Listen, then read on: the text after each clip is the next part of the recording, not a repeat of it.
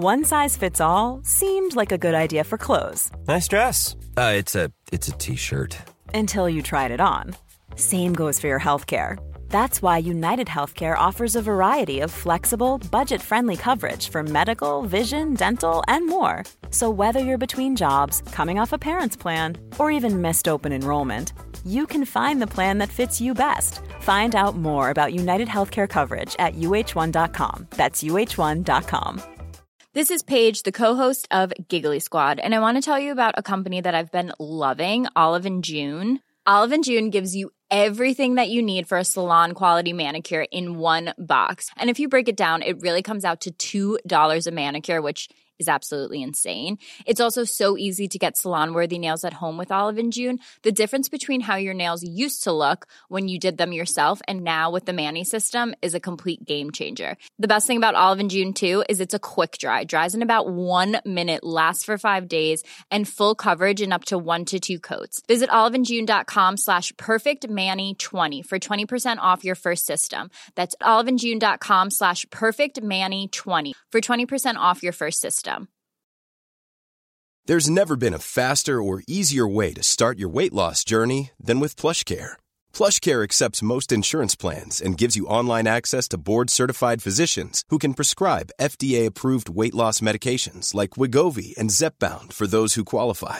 Take charge of your health and speak with a board-certified physician about a weight loss plan that's right for you.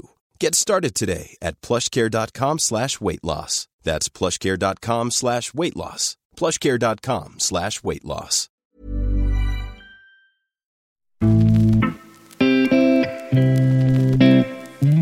Definitivt den som vill mest startar nästan allra längst bort i straffområdet, får bra fart genom hela. Svårt skulle jag vilja säga, nicka den där bollen i mål. Bra frispark ska vi komma ihåg av Kim Källström som prickar Jonas Olsson.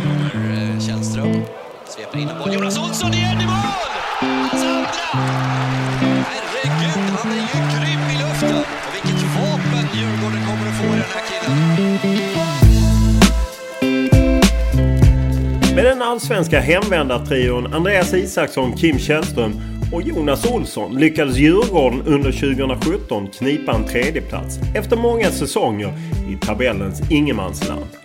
Med Olsson som försvarsgeneral har man även inlett den här säsongen urstarkt med 7 raka segrar och inga insläppta mål fram till gårdagens kryss mot Trelleborg. Men då var ju inte Jonas Olsson med. I Olssons andra besök i podcasten berättar han hur han ser på de sista åren i karriären. Och han är öppen att han känner oro över att en ny huvudskada ska ge men som sitter kvar efter att han lägger skorna på hyllan. Det vi kan vara orolig så för det är just huvudskador. Så vi har fått ändå ganska mycket hjärnskakningar under åren. Med vissa matcher där du har fått en smäll i första halvlek och tappat medvetandet och sen så kommer du in efter matchen och du har ingen minne av att den situationen har hänt, liksom inget minne av första halvlek. Sådana grejer kan jag vara orolig för. Vi pratar naturligtvis mycket om säsongen 2018 och chanserna för Djurgården att bärga en titel i Svenska Cupen om ett par veckor i final mot Malmö FF. Men också om alla rykten om turbulens i klubben under fjolårssäsongen. Alla rykten och så vidare som händer, det är bara gryta. Hela sin uppfattning. Den är ju öppen i absurden, den träningsanläggningen. Och det har jag stora problem med. Och vi diskuterar Olssons lite bittra avslut i landslaget som nu står inför ett nytt mästerskap, VM i Ryssland. Och Jonas Olsson som spelade många år med Zlatan Ibrahimovic tycker att diskussionen kring hans vara eller icke vara har hamnat snett. Jag tror att man någonstans blandar ihop att bara för att Zlatan är med så kan det inte vara något kollektiv. Det tror jag bara handlar om ledarskap. Jag tror, om man hyser någon kritik mot Erik så tror jag kanske inte han var stark nog att hålla den balansen. Men det tror jag gärna hade varit. Podcasten är naturligtvis mycket mer än bara det här. Vi pratar om det påstådda derbyspöket för Djurgården. Om Jonas Olssons syn på Victor Nilsson Lindelöf och säsongen i Manchester United. Och om Olssons omställning att gå från proffsliget i Premier League till en vardag i Allsvenskan. samt hans engagemang i moderklubben Landskrona Boys, hans känslor kring gamla klubben West Bromwich som går kräftgång i Premier League. Men som vanligt inleder vi podden med en faktaruta.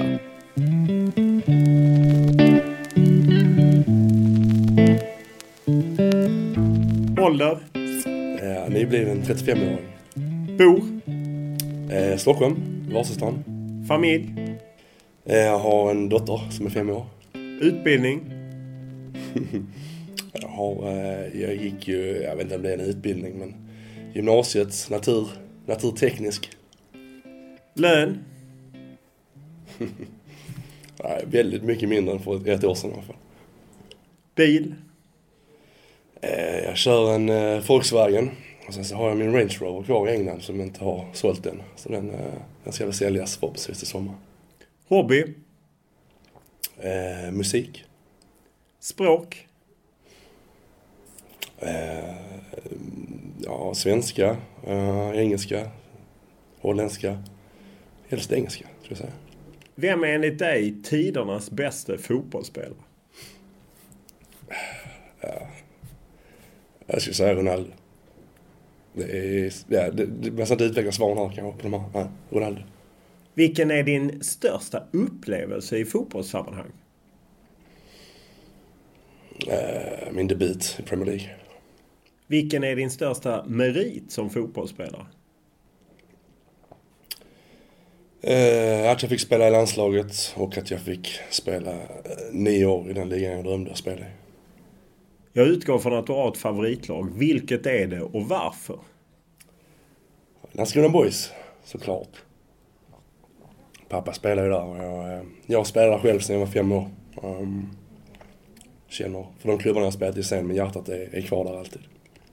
Vad är det du får höra mest på plan när folk vill ha dig ur balans? Det är svårt att få mig ur balans. Eller jag är alltid ur balans, så det på sig. Men det är väl annars om min näsa kanske, eller mitt utseende, mitt hår. Vilken är din dyraste pryl? Inte så mycket för material.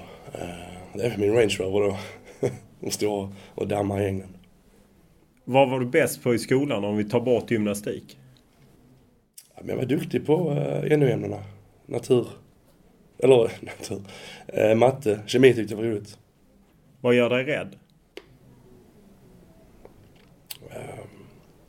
Som förälder är du alltid orolig över om något skulle hända din dotter såklart. När var du lycklig senast? Jag känner mig lycklig i perioder. Vilken var din tuffaste kris? Jag tror när jag separerade från min dotters mamma. Du får 10 miljoner i handen. Vad gör du?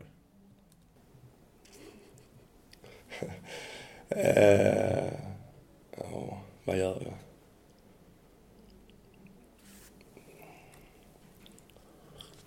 Jag har tjänat ganska mycket pengar under karriären, så att de frågorna har jag inte ställt mig på många år. Men... Det är som att handla mjölk för oss andra. Nej, det är det inte.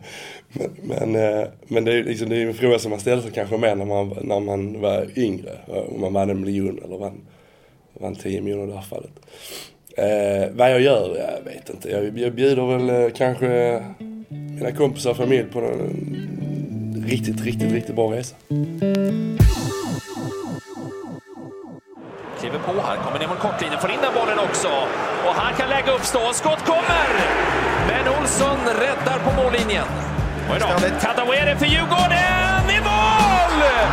Djurgården tar ledningen direkt i den andra halvleken. Och vilken start på derbyts andra halvlek. Kadawere in mot Meratti!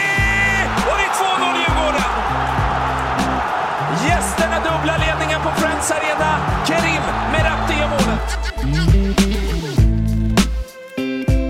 Derbyseger mot AIK i Svenska Cupens semifinal är lite av kronan på verket vad det gäller Djurgårdens starka försäsong. Trots att man tappat flera tongivande spelare i frontlinjerna så har laget imponerat. Och frågan är om man ska toppa fjolårets tredjeplats och kanske till och med utmana om SM-guldet. När vi träffas så är Djurgårdens lagkapten lite sjuk och som du hör också lite skadad. Ja. Så att när denna lyssnas på så har man ju redan mött Trelleborg. Det tror jag är att du inte spelar mot Trelleborg utan du tittar framåt. Finns det någon fara längre fram liksom med skademässigt? Nej, det hoppas jag inte. Jag har känt mig bra här på försäsongen. Jag hade ju lite problem i fjol. Men jag tror att det var mest att det var en lång säsong. Jag kom från ett årsspel i England och hoppade på detta direkt. Så att, dessutom att säsongen var nästan 17-18 månader. I år har jag känt mig bättre. Samtidigt så har jag gjort på den här bristningen eller vadsträckningen då, som har hållit mig borta ett par veckor. Så att, förhoppningsvis inte. Men ja, jag behöver komma i den åldern liksom, att de grejerna kommer. Är det en åldersfråga så att säga? Jag tror det är ganska många faktorer. Åldern är väl en del av det såklart. Men jag känner mig fräsch. Men inga problem att träna liksom, och jag återhämtar mig ungefär lika mycket känner jag. Sen så kommer de här små grejerna då som inte kom tidigare. Sen om det har med åldern att göra eller om det har med konstgräset att göra eller om det har med en ny träningsform att göra som jag inte är van vid, för jag var trots allt 10 år i England. Jag tror kanske det är en kombination av de grejerna. Är du orolig att du ska missa? Jag menar, ni har ju många godbitar att se fram emot i Djurgården. Ni har en cupfinal i 10 maj och ni har Europa League och så. Är du rädd att du ska missa festerna? Ja, men lite, det är väl tanken då. Som sagt, nu sen sätter jag efter Trelleborg, men tanken är väl att inte spela för liksom inte riskera något, utan ta en vecka till. I fjol missade en del matcher, framförallt då båda matcherna mot MFF. Och, nu blir det väl Mackans Rosenberg då, hans sista säsong. Så att, de vill man inte missa i år. Så man får vara lite smart där, men jag har varit dålig på det under karriären, tror jag, och lyssna på kroppen. Det tror jag alla är i olika grader. Sen har det också varit press från tränare och från ägare utomlands. Att man, som jag sagt det innan, tror jag, man var väldigt bra på att liksom behandla symptomet. I England i alla fall. Liksom, du tog sprutor och tabletter och så kör du. Och någon gång så kommer det ju en nota på det. Jag känner du att det börjar hinna ikapp dig? Att kommer du få problem med någon liksom? Men det är svårt. Alltså, ja, om man säger så här, de här muskelskadorna jag har haft nu här sen jag kom till Djurgården, de har jag inte haft tidigare i karriären. Jag tror det har ganska mycket att göra ändå med underlaget här hemma. Sen är det klart att liksom, du kan inte komma ifrån heller att du, som sagt, man är 35 och man kanske inte kan träna och spela på med samma intensitet som man alltid har gjort. Samtidigt så när jag var i England och spelade där, då var det 50 matcher per år och inget uppehåll i princip. Här har du 30 matcher då, plus cup då kanske. Så att det tycker jag nog att man ska klara av min ålder. I dagarna så släppte internationella spelarfacket en undersökning om att knäskador följer med när man blir äldre. Liksom att det som spelare, det finns ju framförallt i West Brom finns ju Jeff Astley som ju han fick ju huvudskador eller hjärnskador egentligen för att ha nickat bollen för mycket. Hur orolig är du för att liksom din långa karriär, och jag menar, du har ju periodvis haft en kompromisslös inställning på plan, att det ska hänga med, liksom, att du ska få med en längre fram? Ja, men det är man väl lite orolig över. Samtidigt så är det ju någonstans ett pris du kanske måste betala. Jag känner att kroppen är sliten och jag kanske inte kan ha det i vardaglivet som man hade haft annat liksom. Jag drar mig för kanske att spela tennis eller paddel eller golf på fritiden. Lite svårare när man är med dottern på lekland och krypa efter henne. Men det är någonstans ett pris man får betala. Det kan man göra det så för det är just huvudskador liksom. För jag har fått ändå ganska mycket hjärnskakningar under åren. Med vissa matcher där där du har fått en smäll i första halvlek och tappat medvetandet och sen så kommer du in efter matchen och du har inget minne av att den situationen har hänt liksom, inget minne av första halvlek. Sådana grejer kan jag vara orolig för. Hur många gånger har det hänt? Det har hänt ganska många gånger. I Sverige eller bara i England? Nej, i England och i Holland också. Men hur allvarligt har man tagit på det i klubbarna? Men man har tagit ganska allvarligt på det. Men har man följt den trappan för hjärnskakning? Nej, men just under matchen kanske. Så kanske man borde... Idag har man kanske gjort på ett annat sätt. Liksom.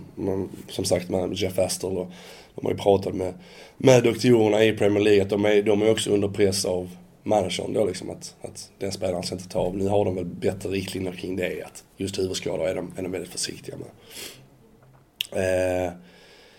Så att det tror jag man behandlar bättre idag och liksom som säger. Men du har alltså spelat matcher som du sen inte riktigt kommer ihåg? Alltså jag har kommit in i halvlek och så har doktorn eller fysen frågat liksom hur är det liksom. Jag bara, det är lugnt liksom. Och så sa han, men det här liksom då får du ändå liksom borta ett par sekunder eller jag kommer inte ihåg all situationen liksom. Och så börjar man tänka, i halvlek brukar man ofta kanske gå igenom första halvlek, var gjort bra liksom, och så man börjat fundera och så kommer man inte ihåg något. Så det har hänt några gånger och då har man blivit lite orolig. Samtidigt så har jag inte haft det som man hört liksom, hockeyspelare har, någon som sitter i veckor efter och liksom har illamående och ljuskänslig och det har jag haft kanske ett par dagar liksom, men det är inget som har hängt i sen liksom, inget kroniskt. Utan sen har det varit match igen? Ja, lite så. Med tanke på det som, jag menar, det har ju skrivits väldigt mycket om det med Jeff Astle. Är det så man uttalar det? Jeff Astle. Att han, det var ju länge sedan, men just kring West Brom har ju det varit en stor grej. Är det något ni har liksom, har det varit med i diskussionen eller? Alltså det har ju varit med. Så jag vet att Jeff Astle är en stor spelare och klubben har stöttat den kampanjen då som hans döttrar, tror jag det är som... Ja, det är hans döttrar som drivit för att det ska liksom tas som hand som väl en arbetsskada egentligen i förlängningen. Eller? Ja, precis. Lite det som NFL-spelarna att de har drivit och liksom fått rätt till ett visst skadestånd. Att på något sätt man har menat att ägarna har vetat om vad som har skett. Ja, men så är det väl. Och liksom, svar på din fråga där. Ja, alltså vi har ju såklart varit ganska nära den organisationen och så här. Men jag tror inte att de har tränare och sånt liksom har haft det i åtanke liksom när det har hänt grejer på matcherna och så här. Liksom. Utan det är en ganska brutal bransch på det sättet att du in och kör liksom. Och biter ihop och det där engelska sättet också kanske liksom att fan, shake it off liksom och kör. Hur många gånger har du själv känt att jag vill egentligen kliva av? Nej, men det är det som är problemet. Det känner du ju aldrig från som en spelare, tror jag. Och där är inte jag unik. Alla spelare vill ju spela vidare, du har adrenalin och du vill köra. Men det man säger är väl att det beslutet ska ju inte vara upp till spelaren eller managern, utan det ska vara liksom en medicinsk bedömning av vad som är safe för spelaren. Det är svårt att tänka rationellt som spelare om du mitt inne i matchen liksom. Du ville bara in igen och hjälpa dina lagkompisar. Just med tanke på, jag menar du sa det liksom, om man väger en kostnad är att man kanske inte kan idrotta fullt ut som man hade gjort. Har det varit värt det liksom? Jag menar du har ju fått vara med mycket och tjänat mycket pengar. Ja, jag tycker det har varit värt flera gånger om liksom. Det fotbollen har gett mig i form av dels ekonomi, men upplevelser och perspektiv och möten med människor har varit fantastiskt. Jag trivs egentligen sen jag skrev på mitt avlagskontrakt i Landskrona för länge sedan, 16-17 år sedan. Så att det har varit en fantastisk resa. Och jag känner att jag är på upploppet nu, men att jag fortfarande har några år till kanske. Så att som det känns nu så har det varit värt all slit och all möda. Men det är kanske man, som sagt, om du frågar mig några år efter jag har slutat så Så det är klart att man kanske återigen liksom, du får en nota på det också såklart. Men så är det väl med allting liksom, att du får någonstans, för att vara klyschig, så finns det ju en baksida på varje medalj. Liksom. Om vi tänker på upploppet så är det ju ändå från håll så ser det ut som ett fint uppehåll. Vad skulle det betyda för dig att vinna en titel? Jag menar, nu spelar ni en cupfinal. Du har inte så många titlar om man säger så. Nej, det har jag inte. Så att det har varit fantastiskt, såklart. Det är någonstans, man kommer inte ifrån att fotbollen till slut handlar om att vinna. Och att vinna en titel hade varit otroligt, även om jag under åren har känt en enorm tillfredsställelse av att sätta upp mål, oavsett vilka mål de är, tillsammans med lagkompisar och nå de målen. Liksom. Det var fantastiskt när vi tog oss till EM 2012. Det var otroligt att få spela, som sagt, nästan ett decennium i Premier League som var min barndom. Så det har varit fantastiskt även utan titlar. Men jag tror det handlar om nu när jag kommer hem här, så det handlar också återigen där om att liksom uppnå de mål och förväntningar som ställs på en. Och de förväntningar och mål som vi har i Djurgården är ju liksom vi ska vara med där uppe och vara topplag och slåss om titlar. Så det är mer det, tror jag, att man känner att fan, det här är en bra prestation. Vi har gjort det bra, vi har kämpat för detta och kunde ticka av ännu ett mål. Om man ser till cupfinalen ställs ni mot svensk fotbolls stora gigant de senaste åren. Jag menar, trots allt 4 SM-guld 5 senaste säsongerna. Så vad har ni för chans att rubba man med?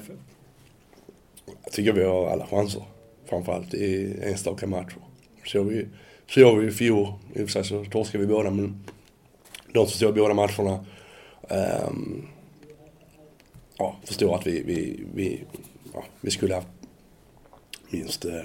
minst ett par poäng med från dem. Liksom. Så jag tycker inte steget eller avståndet mellan Malmö och ett par lag till Allsvenskan är så pass stort. Den har full respekt och ödmjukhet inför Malmö, för de är ett jätteduktigt fotbollslag. Men jag tycker kanske inte att avståndet är så gigantiskt som man ibland vill göra det till. Så att jag skulle säga oss som favoriter eftersom vi har hemmaplan. Sen är det ett jättebra lag, men det är vi också. Du är ju lagkapten numera. Hur präglar det dig? Jag var ganska van vid den rollen tidigare. Jag var lagkapten i... Alltså vice i West Brom? Ja, vice kapten där och fick ha binden där ganska många matcher. Med tanke på att vår ordinarie kapten Chris Brandt var skadad mycket. Holland var ju också vice kapten. Ung lagkapten i Landskrona när det begav sig. Jag skulle säga att mitt ledarskap har utvecklats sen dess. Rollen som lagkapten i Djurgården försöker framförallt kanske förmedla utanför planen. Tycker att det har en viktig roll där. Dels i liksom ren representation. Tycker att spelarna ska vara klubbens ambassadör och i synnerhet lagkaptenen då. Det handlar mycket om, jag tar med mig ganska många influenser som det innebar att vara kapten i en engelsk klubb. Liksom det handlar mycket om de nya killarna och hjälpa dem in i klubben och in i det sociala, så att säga. Så att ha en roll där. Sen tycker jag också kanske den viktigaste rollen då just i Djurgården för mig är att kanske vara liksom länken mellan det som är spelargrupp och ledarstab och spelargrupp och styrelse, och kanske ställa de obekväma frågorna som det ibland behövs ställas. Och det är lättare för mig att göra det med, liksom, jag som sagt är i slutet av min karriär och liksom för en kille som är på väg upp i sin karriär, och för han att ställa tuffa frågor och vara lite obekväm är alltid svårare. Liksom. Så att, vad är du obekväm kring? Ja, det kan vara olika grejer kring träningsupplägg, till arbetsmiljö, till bonusar, säsongsbiljetter inför allsvenskan, de grejerna som hela tiden är liksom lite förhandlingssituationer mellan styrelse och ledning och spelargrupp. Träffar du styrelsen eller träffar du liksom vd, sportchef? Nej, vi träffar ju vd och sportchef då framförallt. Men där har vi också såklart ett spelarråd. Men jag känner att jag är ganska drivande där av att försöka ha en utvärdering liksom varje vecka med sportchef och vd. Och där är de bra, tycker jag. Jag tycker att det är också min uppgift som utlandsproff som vänder hem att bidra utanför planen, kanske framförallt. På planen så gör jag vad jag kan, såklart. Och om man är så kaptensråden, jag är inte annorlunda som min sätt att närma mig match, eller jag försöker alltid vara auktoritär på planen. Jag sätter mig binden eller inte. Så att där ändras inte den rollen så mycket. Men framförallt utanför skulle jag säga då. Jag kollar såklart på Kim också, han ledde laget i fjol och försöker ta med mig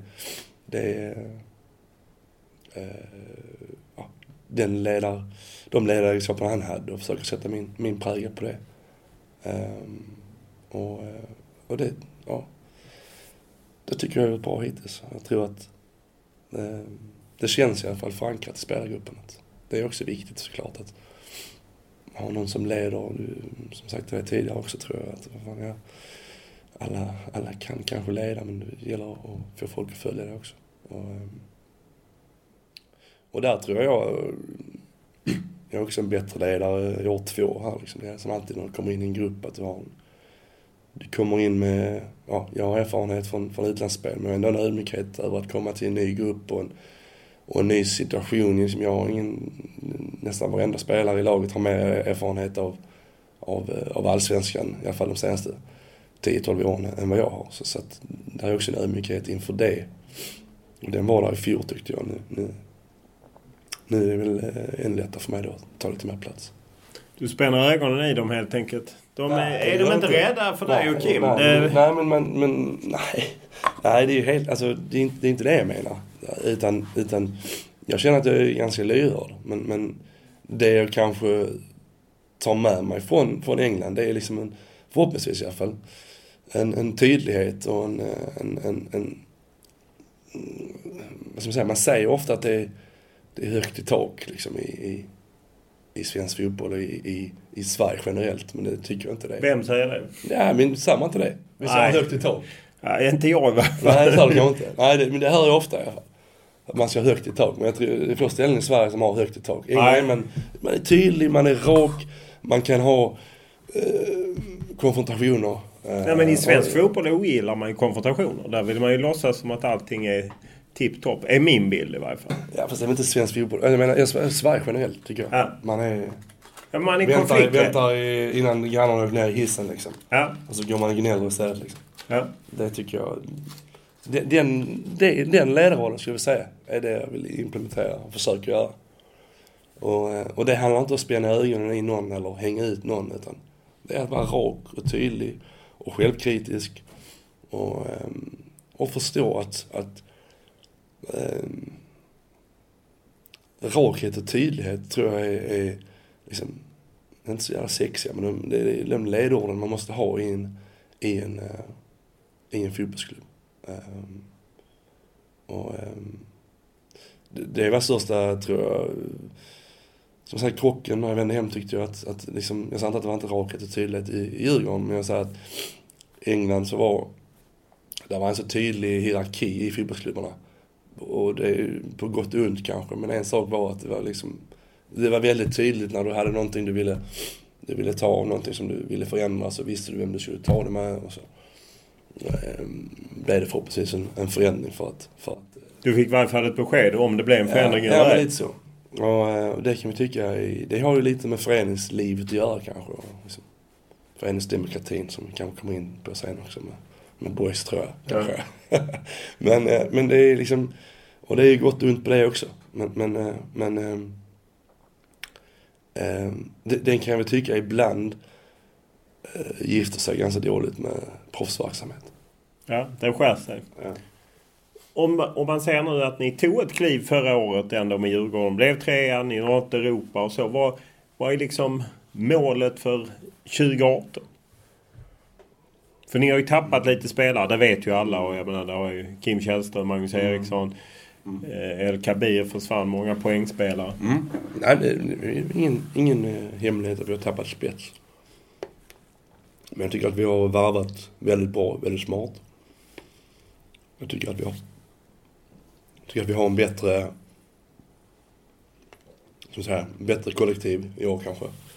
Den spetsen vi hade i fjol gjorde väl också att och vi hade 3-4 spelare med extrem press och då får de lite lösare tyglar och då blir det också mer sårbar kanske defensivt. Och jag känner att i år är det lite mer lite stramare tyglar, tycker jag. Utan att för den skull tummar liksom inte på vår fotbollsfilosofi. Vi fortfarande spela rolig fotboll och attraktiv fotboll. Det tycker vi har gjort i de matcherna nu på våren. Så jag tror också att man kollar förra året liksom. Alla visste att Kim var en fantastisk spelare. Mange förra säsongen, om någon hade sagt att han skulle bli skytteligaledare, det tror jag inte många hade skrivit under på. Samma tyckte jag El Kabir hade en fantastisk säsong och han var inte så uppskriven heller, så att jag tror att det kan bli utropstecken i den truppen vi har i år. Tycker Dennis har varit jättebra, Kostic sedan han kom in. Radetinac är tillbaka från lång skada. Han spelade visserligen en del i fjol, men ändå tillbaka på allvar. Jonathan Ring ser fin ut med sin energi. Och sen har vi alla de yngre spelarna som Merapti, Une Larsson, Karlström, Beimu, Augustinsson, som har 1 års erfarenhet eller 1 års ytterligare erfarenhet med allt vad det innebär. Så att jag tycker att vi har nog förutsättningar att göra vi har förutsättningar att göra en minst lika bra säsong, om inte bättre.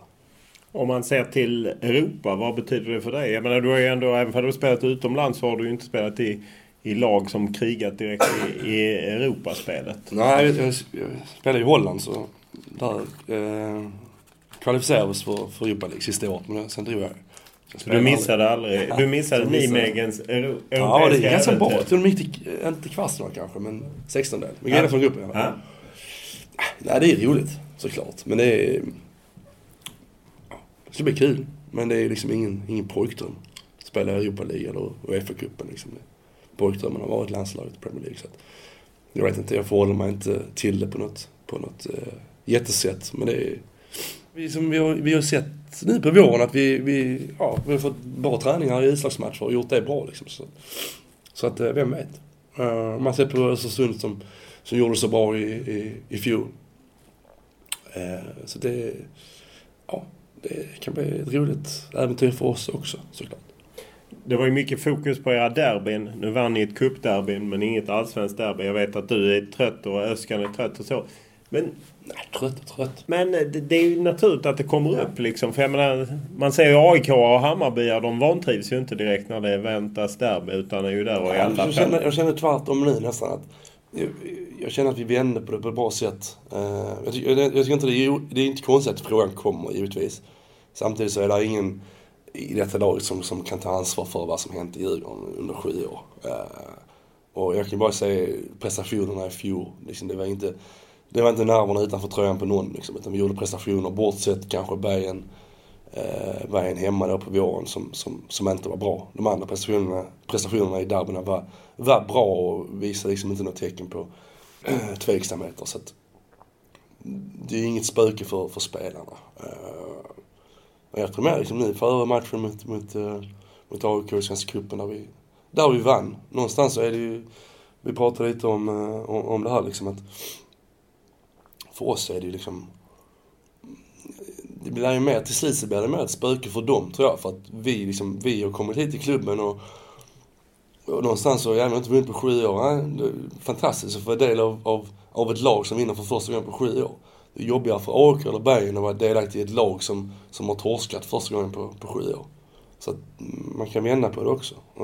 Och tyckte jag vi gjorde bra nu på våren. Och, vi var mycket bättre än AIK i den matchen. Tyckte jag vi var i fjol också i alla fall matchen på hemmaplan. Så att det är ingenting som vi tänker på direkt, men man måste ändå förhålla sig till det såklart, eftersom man får mycket frågor om det. Och det är rimligt att de frågorna kommer såklart. Men det är rimligt att de frågorna kommer, samtidigt så är det så jävla dåligt. Alltså, det är också lojt journalistiskt. Och vi blir inte så på fredagen före varenda derby. Ja, nu är det här derbyspöket. Och så får man kommentera det liksom. Jag vet inte. Ja. Det är ju det fansen pratar om, så det är kanske det som präglar journalistiken också. Jo, det är det kanske. Ja, men vi tar det. Om man la örat mot marken kring Kaknäs, så det var ju rätt mycket gnäll kring Özcan Melker Michel som ju på något sätt läckte ut liksom. Fast samtidigt så är det liksom, det är också en del som är annorlunda i Sverige. Man kan lägga örat på Kaknäs, du kan bara gå ut på Kaknäs. Ja. Den är ju öppen till liksom, det är ju till och med, vad heter han? Det är väl en kollega arbetar för Grindal. Han var nästan inne i duschen och intervjuade Kim förra året. Ja, Max Kim. Alltså det är helt öppet ju. Så att det är liksom alla rykten och så vidare som händer, det är bara att gå ut där. Och så ja, det behöver inte vara rykten då. Nej, men om det, nej. Men om journalister istället för det, de är där så mycket. Så de hör ju vad som pratas där liksom. Så den är ju öppen i absurdum, den träningsanläggningen. Ja. Och det har jag stora problem med. Det låter som du som lagkapten fört fram den. Ja, jag har fått fram att någonstans så öppenhet i alla ära. Jag fattar att det är viktigt med förlåt. Ja, nu sitter jag knäpp om pennan. Ja. Jag fattar att det är viktigt med dialog, dels till media och dels till fans givetvis. Men det måste också kunna ha någon form av frizon för att förbereda sig på bästa sätt inför matcher. Men det tycker jag ibland att vi inte har. Nej, men vad var det som inte stämde kring Özcan? För han har ju ändå fått resultat, men det är liksom... Ja, jag vet inte vilka rykten du har då. Nej, men att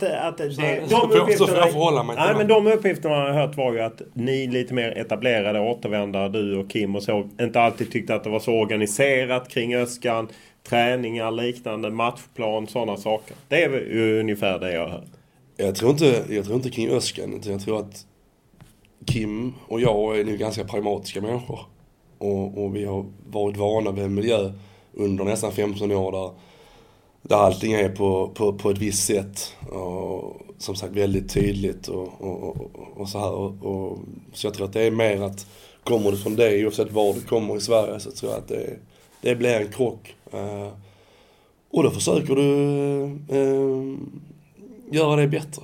Och det är inte svårare än så, tror jag. Du försöker bidra med dina erfarenheter om hur det ska skötas bättre i arbetsmiljön och tydlighet kring disciplin och hålla tid och så vidare. Och det är inte svårare så, tror jag. Och Özcans bästa egenskap, tycker jag, som tränare, som människor, det är att han är lyhörd.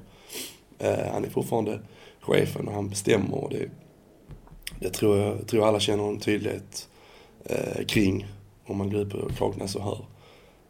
Men han är väldigt lyhörd också, och en av få fotbollstränare, ska jag säga, som frågar sina spelare. Det är många som frågar sina spelare, men som verkligen vill lyssna på vad de har att säga. Så där tycker jag han är fantastisk.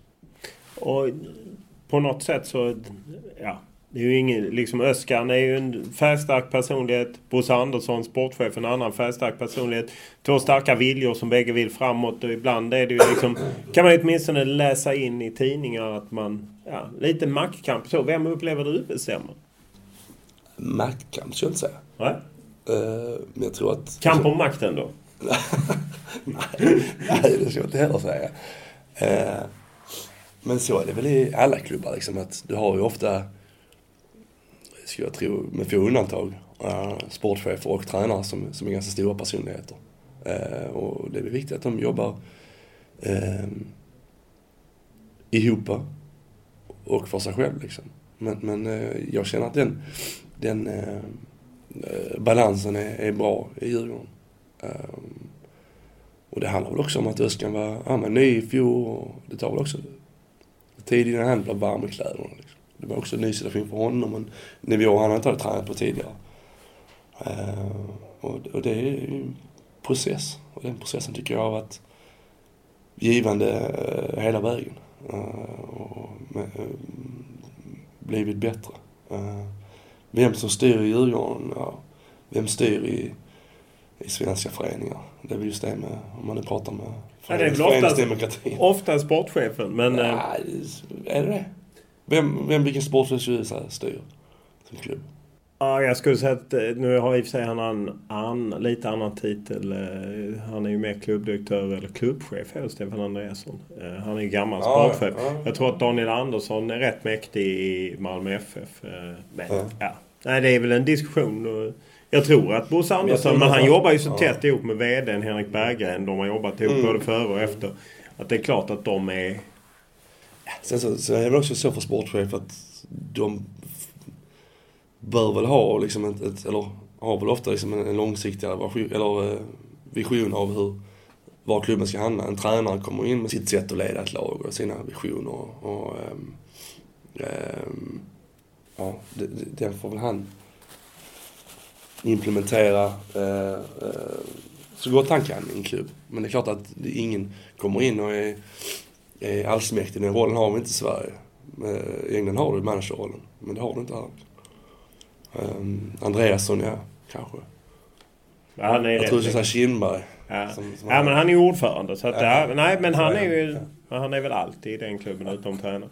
Men om vi tar det här också. Jag menar, Kim Källström drar av. Det är avverkat nu. I veckan så gjorde Andreas Isaksson en intervju med sin hemmatidning Trelleborgs Allehanda inför mötet med TFF och sa ju att han skulle sluta. Ja, det fick jag höra idag. Av en kompis på Djurgården. Mark Isak. Ja. Han har inte sagt... Han har inte sagt ett ljud till mig. Nej, inte till mig i alla fall. Men det är väl rimligt. Han har väl gått i de tankarna ett tag, känns som. Vi pratar mycket och det känns som att han är... Men han mörkat den. Ja, men han är fin där. Att han liksom... Ja, alltså sa du där? Ja, de frågar ju. Jag sa det. Ja, det är ju härligt. Hur är det själv då? Jag menar, du är inne på sista året med Djurgården. Nej, men jag får väl se. Jag känner att... jag tycker fortfarande det är otroligt kul att spela matcher. Jag tycker det är kul att träna. Så tycker jag inte det är kul att köra rehab. Så att... jag har motivationen att spela längre. Men jag har inte motivationen att rehabba en massa. Så jag får väl se. Och den säsongen är jag någorlunda frisk så kan jag tänka mig att köra vidare. Annars, och är det Djurgården du vill? Ja, det är för liksom både jag och de förhålla sig till. Inte så... Liksom spelar inte jag, är jag skadad mycket. Då kanske jag vill sluta. Spelar jag och gör det tillräckligt bra så kan de kanske tänka sig en förlängning. Men ni har inte haft något snack redan? Nej, det har vi inte haft. Och det faller sig ganska naturligt, tror jag. När man är i den här åldern. Liksom. Det känns ganska bra att inte vara upplöst längre än årsskiftet. Och jag tror att... men jag tror det ser mycket till om man skulle avsluta min spelarkarriär i någon annan klubb än Djurgården. Om man ser till det gamla landslagspolare som framförallt Sebastian Larsson ju som har sagt att han troligtvis flyttar hem till sommaren Stockholmstrakten. Hur mycket är du på honom att han ska komma till Kaknäs även fall det där är öppet på träningen? Vi har messat lite, ska jag säga. Var hamnar han? Ja, jag vet inte. Jag tror han koncentrerar sig på halv först om ni är lite pyrt till. Och där jag läste någon intervju med honom när han sa att med respekt för dem så vill jag först reda ut detta och sen så får jag fundera. Men du hade gärna sett honom i Djurgården? Ja, det tror jag alla dessa lag hade velat ha honom i sina lag. Han i sina lag. Så att han gärna fått komma där till Kaknäs.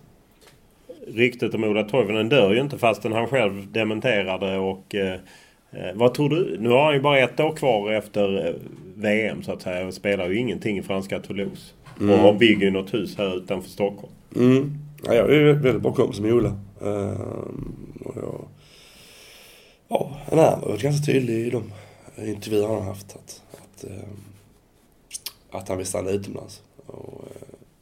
Och sen att Malmö faktiskt är närmare i så fall. Ja, nej jag vet inte. Det så frågar jag honom. Men jag frågar ju dig för att jag vet. Jag säger att det känns som att man vill stanna utomlands. Samtidigt så är det ju så liksom. Hade du frågat mig i december förra året om jag hade velat komma hem så det hade jag nog inte sagt att det var ett alternativ. 2 månader senare så hade Kim skrivit på och de gjort en intressant satsning i Djurgården. Då kändes det spännande. Så jag tror många fotbollsspelare är människor som väldigt mycket lever i nuet. Så det kan förändras väldigt mycket. Nu sett till i sommar. Och liksom för Ola också. Nu spelar han inte till Toulouse, men han har varit fantastiskt i landslaget. Kan han göra ett fint VM så finns det inget bättre skydd för en sån det. Så att jag tror han väntar med det beslutet. Han har ju kontrakt nästa år också. Om du säger till dig själv så känns det som att du lever mycket på din inställning, temperament, liksom kompletterat med det du kan spelmässigt. Hur mycket har det varit, alltså, han pratar ju ofta om att huvudet är liksom oerhört viktigt för att nå långt som fotbollsspelare. Hur viktigt har inställningen varit för dig att det blev uppfylla på drömmen? Jag är lite trött på den bilden om man ska vara ärlig. Att det har varit hela min karriär. Men den måste ju spela. Men jag sa inte bara. Nu lyssnar du. Nej, jag hör vad jag inte vill höra. Ja, men och tolkar det som det har blivit tolkat med få undantag under åren. Jag sa inte att jag är världens bästa fotbollsspelare. Men jag hade väldigt många år i England och i Holland där jag var en duktig fotbollsspelare. Med i speluppbyggnad kanske i Holland var min minsta styrka egentligen mitt duellspel. Fast jag tänkte med den mentala styrkan, för jag menar ju att utan att jämföra det överhuvudtaget med Zlatan så menar jag att liksom, han har en fantastisk talang men har ju också haft en mental styrka som har gjort att han har verkligen utnyttjat sin talang till max. Det är mer det jag är ute efter. Ja, okej. Hur viktig är den liksom för att nå hela vägen? För det är ju ändå några nålsögan man ska igenom. Ja, det är det viktigaste, ska jag säga. Och det tror jag i princip alla spelare har på högsta nivå.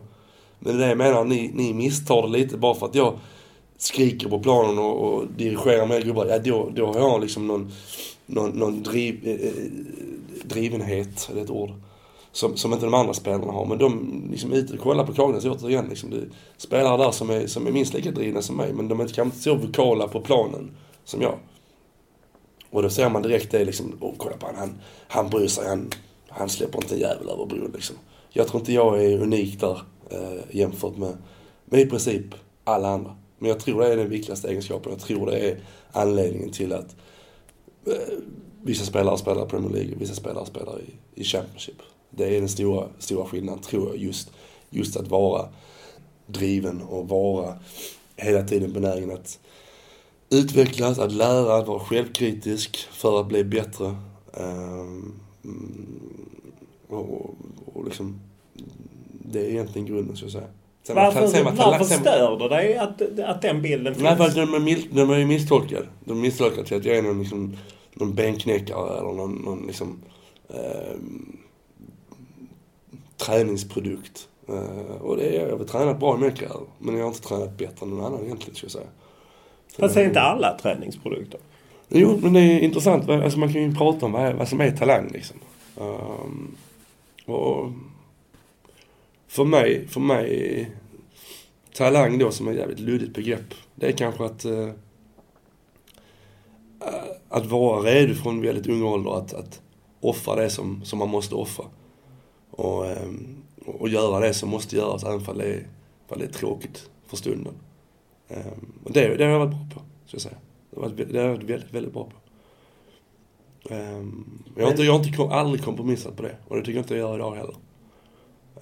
Och det är lätt att säga att man gör det. Och det är lätt att liksom ja, alla vill ha liksom, allas pojkdröm är, eller många pojkdrömmar är att bli fotbollsspelare eller bli proffs.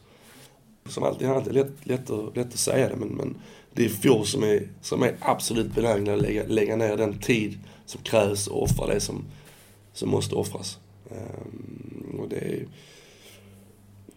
är väl ett karaktärsdrag man har som människa. Sen var det kommer från, jag tror i Zlatans fall så handlar det om ett klassiskt så här liksom mindervärldskomplex av att komma från Rosengård och inte vara accepterad fullt ut. Han har hela sin karriär försöker bevisa hela tiden och gör det varenda gång.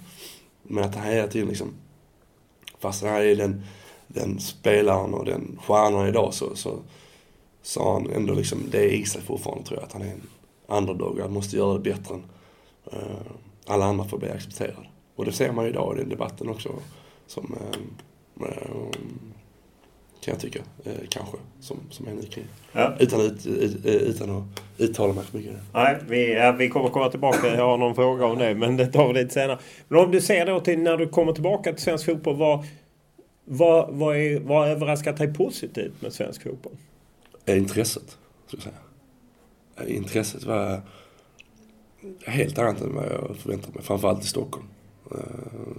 Man är både Djurgårdsfans och Laget-fans och Bayern-fans, de är fantastiskt lojala och på att stötta sitt lag.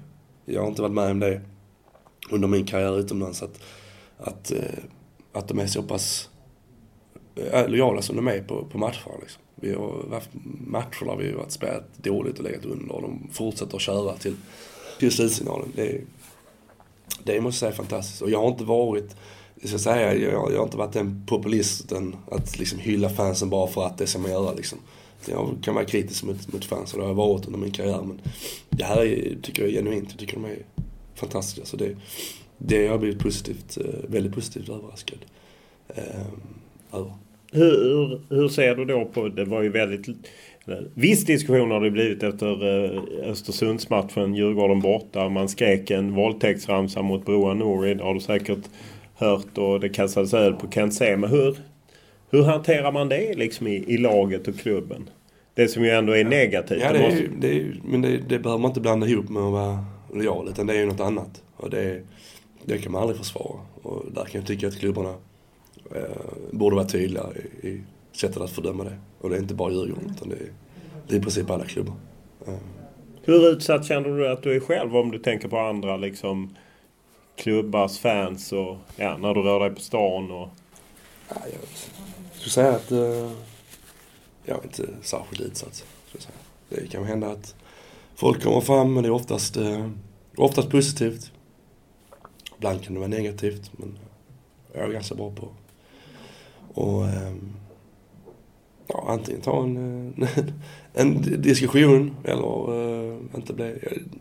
Sånt är jag bättre på idag, tror jag, än vad jag var tidigare. Sociala medier, jag vet inte. Det får man ju förhålla sig till. Vad som man vill eller inte, egentligen. Hur svårt kan det vara när du får kritik på sociala medier? Om du får det? Nej, det är mycket lättare än vad det var för 10 år sedan kanske.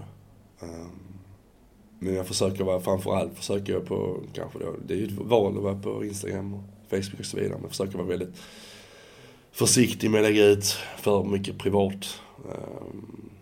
Man har ett ansvar som förälder till exempel då, och inte exponera din dotter för det då. Liksom. Det kan man någon gång ha skrivit något om henne då, liksom, om man har en bild där så har de skrivit något. Det gör en så upprörd och ledsen såklart. Samtidigt så kan man ju vinkla spegeln mot sig själv och säga liksom att jag är väldigt restriktiv med att lägga ut, men någon gång kan jag lagt ut en bild på min dotter när vi har gjort något roligt. Och det är liksom någonstans så kommer man inte från att, eller jo, det gör det. Någonstans är det ditt ansvar, men du kan inte såklart inte, du kan inte få.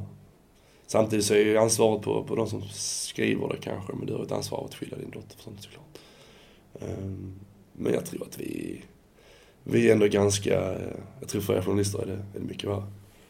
Ja, det förekommer ju. Men... Ja, men jag kan tänka mig för Jag kan tänka mig för journalister. Kvinnliga journalister framförallt kanske. Ja, de har det väldigt tufft.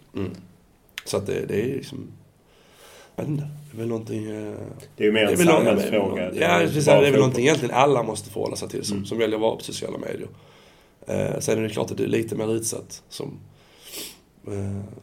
fotbollsspelare eller som en average Joe kanske. Om man ser till det positiva i inramning, många utlandsproffs som vänder hem klagar liksom konstgräset som sprider sig. Vad är din inställning? Min inställning är att jag tycker man kan spela ganska rolig fotboll på det. Jag tycker om Tele2, spela konstgräset där. Sen som sagt så tror jag kanske att det har en negativ inverkan på min kropp. Liksom, att jag blir skadad ofta. Jag tror verkligen det är en stor faktor, för jag är inte van vid det. Så det är inte så jag förhåller mig till. Men tror du det är negativt? En del menar att det är negativt för svenska lag om man vill ut i Europa. Så tror du... Nej, det tror jag inte. Det såg man väl på Östersund nu att men de kanske hade hjälpt lite av konstgräs på hemmaplan. Nej, jag vet inte. Det är ju en vanlig debatt. Jag känner att jag är inte rätt person att tycka till om den. Jag vet inte. Man får också ställa sig frågan vad är substitutet till det? Är det att spela på en åker liksom jag vet inte hur gräsplanerna är här nu. Men det känns som att med den vintern vi har haft så kommer det inte vara många som kommer vara jättebra. Så att på det sättet är det väl bra. Jag tycker kanske att det som man kör mycket egna med hybridgräs, det är väl en framtid känns det som för svenska lag. Om man intervjuar dig, det har jag gjort några gånger genom åren, så du har ju mycket åsikter, vilket jag gillar ju, men det kan ju vara lite hetta. Det finns ju någon klassisk intervju som fortfarande ligger på svenska fans. Ja. Och du läxade upp mig. Du och många andra boysspelare läxade upp mig. Ja, det är ju länge sedan. Det är preskriberat. Det är 14 år sedan. Men... och jag menar, det är ju kollegor som har känt av när du kan ibland bli irriterad. Så hur mycket... Vad är det som brinner till där? Jag tror att... först och främst tror jag att de flesta människor... ingen gillar att få kritik. Och när man får kritik så blir man direkt i en försvarsställning. Men det känner framför allt från media ofta är att man blir missförstådd, man blir felciterad. Man känner det som gör mig frustrerad, det känner jag sällan med dig. Men det kan göra mig frustrerad ibland är att när journalister ska ställa frågor och göra intervjuer så är de väldigt, väldigt dåliga pålästa. Och liksom letar sig in i klyschor och gjort någon research så har de gjort den på liksom Wikipedia. Och det kan jag tycka är respektlöst om jag någonstans ger av min tid. Jag tycker att de ska närma sig det på ett professionellt sätt. Det kan göra mig väldigt frustrerad ibland.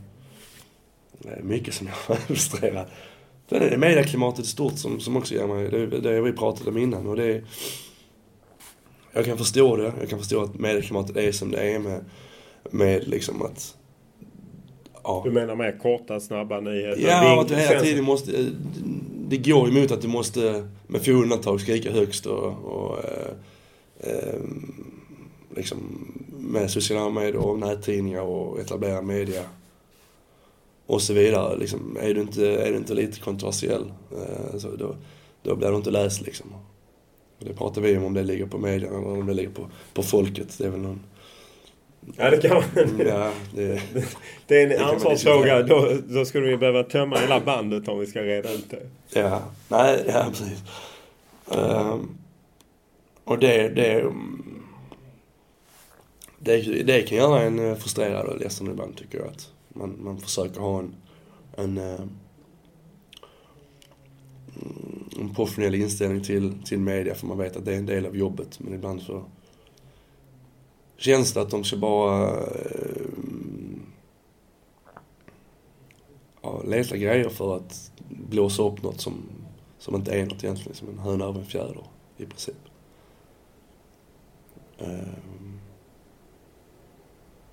Och sen så nästa vecka kommer man tillbaka som ingenting har hänt och liksom man är människa själv också liksom. Och, jag vet inte. Det är en svår fråga som jag tror jag alla fotbollsspelare har svårt att förhålla sig till media. Och nu, någonstans så handlar det väl i att jag tror människor har svårt att ta kritik, och framförallt kritik från folk ibland man känner kanske inte nej, vi har inte förstår. Det är få av oss som har spelat i Premier League eller landslag. Ja, nej, och det är liksom någonstans så det får man också ha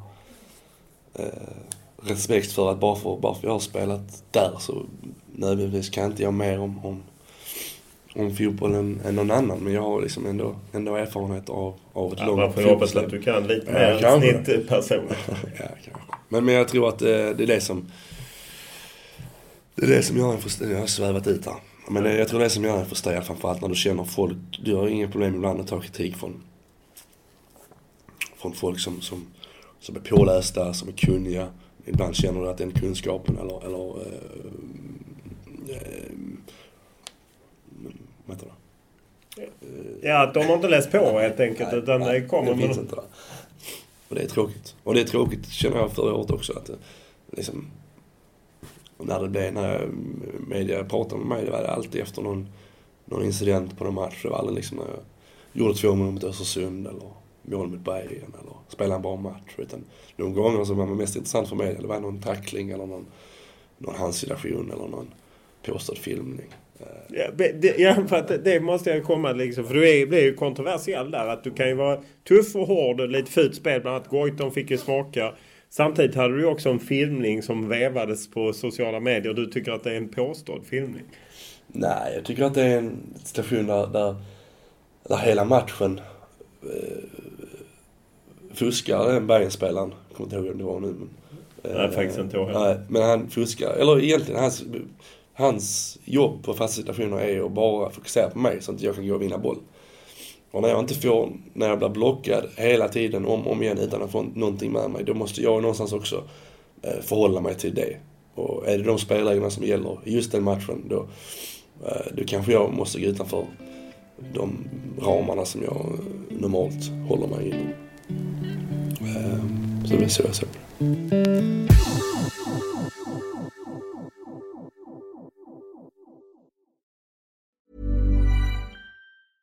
Ryan Reynolds here from Mint Mobile.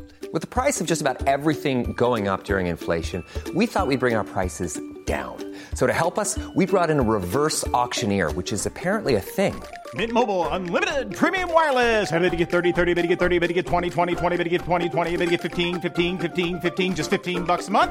Sold! Give it a try at mintmobile.com/switch. $45 up front for 3 months plus taxes and fees. Promo rate for new customers for limited time. Unlimited more than 40 gigabytes per month. Slows full terms at mintmobile.com. Here's a cool fact. A crocodile can't stick out its tongue. Another cool fact, you can get short-term health insurance for a month or just under a year in some states. United Healthcare short-term insurance plans are designed for people who are between jobs, coming off their parents' plan, or turning a side hustle into a full-time gig. Underwritten by Golden Rule Insurance Company, they offer flexible, budget-friendly coverage with access to a nationwide network of doctors and hospitals. Get more cool facts about United Healthcare short-term plans at uh1.com. I'm Sandra, and I'm just the professional your small business was looking for. But you didn't hire me because you didn't use LinkedIn Jobs. LinkedIn has professionals you can't find anywhere else, including those who aren't actively looking for a new job, but might be open to the perfect role, like me. In a given month, over 70% of LinkedIn users don't visit other leading job sites. So if you're not looking on LinkedIn, you'll miss out on great candidates like Sandra. Start hiring professionals like a professional. Post your free job on linkedin.com/people today.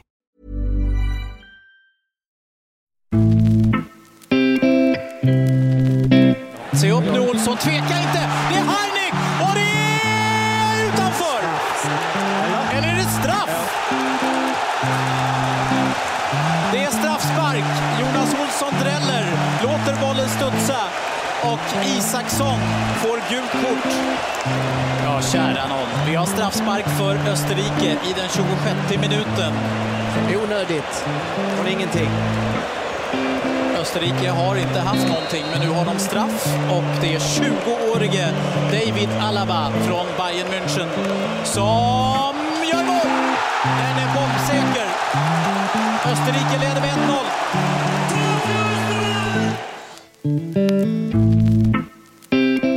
Misstaget mot Österrike i VM-kvalet 2013 skulle visa sig ödesdigert för Jonas Olssons landslagskarriär. Han lyckades aldrig riktigt återfå Erik Hamréns förtroende och fasades så småningom ut ur landslaget. Något som svider än idag. Hur överraskade är du att landslaget, som ju du tillhörde under ett antal år, och jag menar spelade ju även i ett VM-kval till Brasilien delvis, som ju inte gick hela vägen. Hur överraskade är du att de faktiskt tog sig till Ryssland? Det är en bra fråga. Jag tror alla är överraskade med tanke på den lottning de fick. Först Frankrike och Holland i gruppen, och sen Holland och Frankrike i gruppen och sen Italien i playoff. Det är en fantastisk prestation. Det tror jag inte någon trodde egentligen de skulle reda ut. Men de har gjort det otroligt bra. Och har en bra mix av äldre erfarna spelare och yngre entusiasm och spets även utan Zlatan, ska jag säga. Vad säger du om du känner? Jag menar Ola Toivonen och... Ja, nej, framförallt att jag tror att man pratar ganska ofta liksom att det handlar om att det är ordinarie klubblaget så säga bra. Jag tror att många i det landslaget har haft lite taskiga klubblagskarriärer de senaste åren, men sen de kommit till landslaget så har de presterat så jäkla bra och liksom känt en entusiasm och en glädje i det. Så jag tror nästan att det har varit en blessing i disguise, som man säger. Hur känner du själv? Jag menar, du spelade ju EM 2012, var med där och sen var du med i början på kvalet och hamnade lite snett sen med Hamrén och försvann ut. Hur mycket sved det att det slutade på det sättet? Nej, det svider ju fortfarande, så att säga. Någonstans så det är väl det i min karriär som jag inte känner har fallit så väl ut som jag hoppats på. Så att det var en fantastisk tid i landslaget. Jag var med ändå nästan 7 år, ska jag säga. Men den slutade lite tråkigt. Ja, jag tror inte du blev petad efter den matchen i Wien. Ja, precis. Sverige förlorade 2-1. Ja, precis. I VM-kvalet. Ja.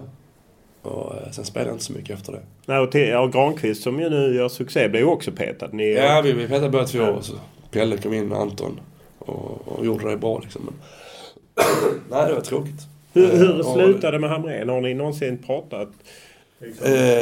Vi har haft lite... Jag som sagt, jag har sagt tidigare att jag liksom ingen... Han gör ju... utifrån vad han tycker bra. Han är ingen oärlig person för mig, utan han försöker formera laget utifrån det han tror är bäst liksom. Så att det är ingen bitterhet mot honom. Sen tycker jag att jag fick oförtjänt mycket skit. Jag tycker man fokuserar för mycket på mittbackarna. Jag tyckte det var ett försvarsspelet över hela plan som inte funkar som det skulle. Och trots allt så tog vi oss till ett EM och 20 ja, till EM och till ett playoff i VM liksom. Tror du det hade funkat bättre under Janne Andersson med det kollektiv och känns som han har en tydligare försvarsidé också? Nej, det tror jag. Men som sagt, jag känner ingen bitterhet mot Erik, det gör jag inte. Men jag tycker det var tråkigt som det slutade. Samtidigt så jag aldrig säga att jag hade aldrig bytt bort mina 9 säsonger av Premier League mot ett bättre facit i landslaget. Det hade jag inte. Du var ju själv inne på det tidigare och jag hade ju det som en fråga naturligtvis. Zlatan Ibrahimovic till VM eller inte? Jag menar, du har ju själv varit i landslaget och det finns ju en diskussion mycket på sociala medier, gruppdynamik eller inte liksom. För jag menar, det är ju ingen tvekan om att han är en stark karaktär och han påverkade mycket i landslaget. Vad tror du? Om man kommer med eller inte? Nej, men vad tror du?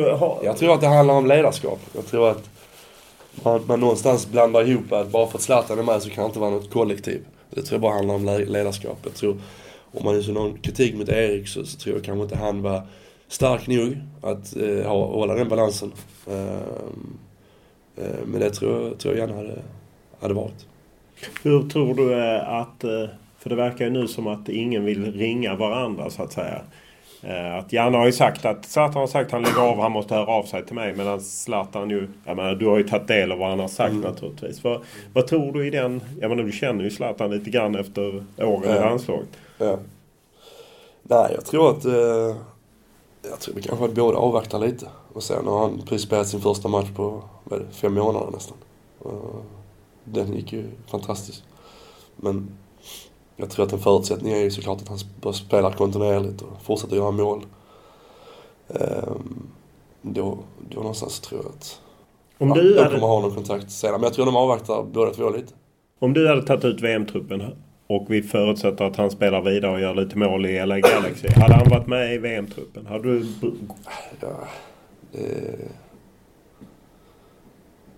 Jag tror det känns mycket till för att man ska lämna Zlatan utanför VM-truppen.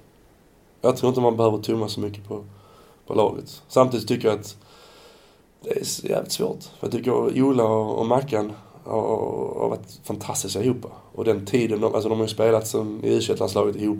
Ja, de spelar i Värmlandslaget. Ja, till och med det. Ja. Så de kompar varandra jättebra ju.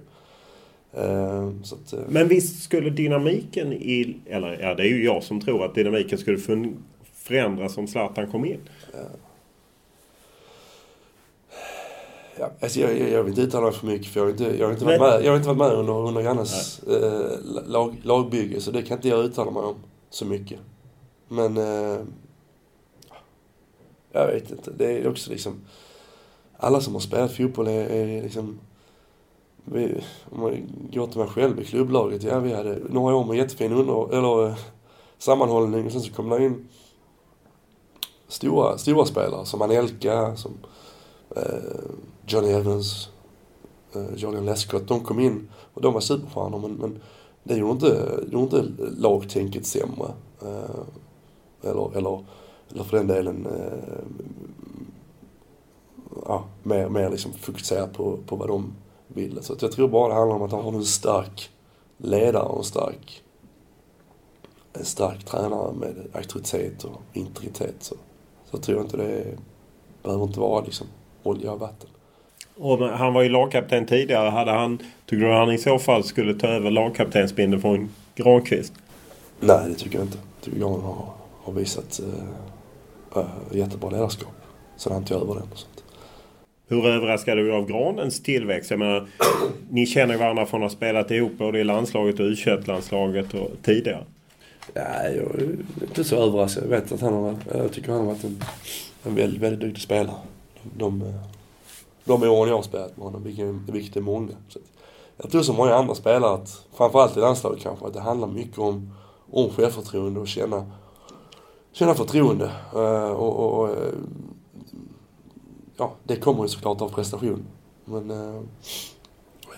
så att Granen är en spelare som när han känner förtroende och känner självförtroende, att han liksom då blir han en tar mer plats, vågar ta mer plats, och det är liksom där hans egenskaper är som bäst liksom. Så jag är inte så förvånad. När Janne Andersson presenterat truppen 15 maj finns Zlatan Ibrahimovic med bland de 23 namn. Du kör sån ryck. Varför så blir det sån rubrik kanske? Ja, alltså det är ju... Då passar jag på den frågan. Ja, okej. Okay. Ja. Och så får du istället lägga ut mitt så här utvecklande svar. Ja, det kommer ju ligga ut också i texten, men det är ju svårt att få in det utvecklande svaret i rubrik. Ja, men det är därför jag passar på den här liksom. Och hur går det i VM för Sverige? Det är en svår fråga. Men jag tror de går vidare från gruppen. Det tror jag. Sen väntar väl, är det Brasilien som väntar då? Förmodligen Brasilien. Ja. Men jag tror de går vidare från gruppen. Jag tror att det finns ett sånt go i laget, och tycker att det är många som är i en ålder där de i rätt ålder liksom.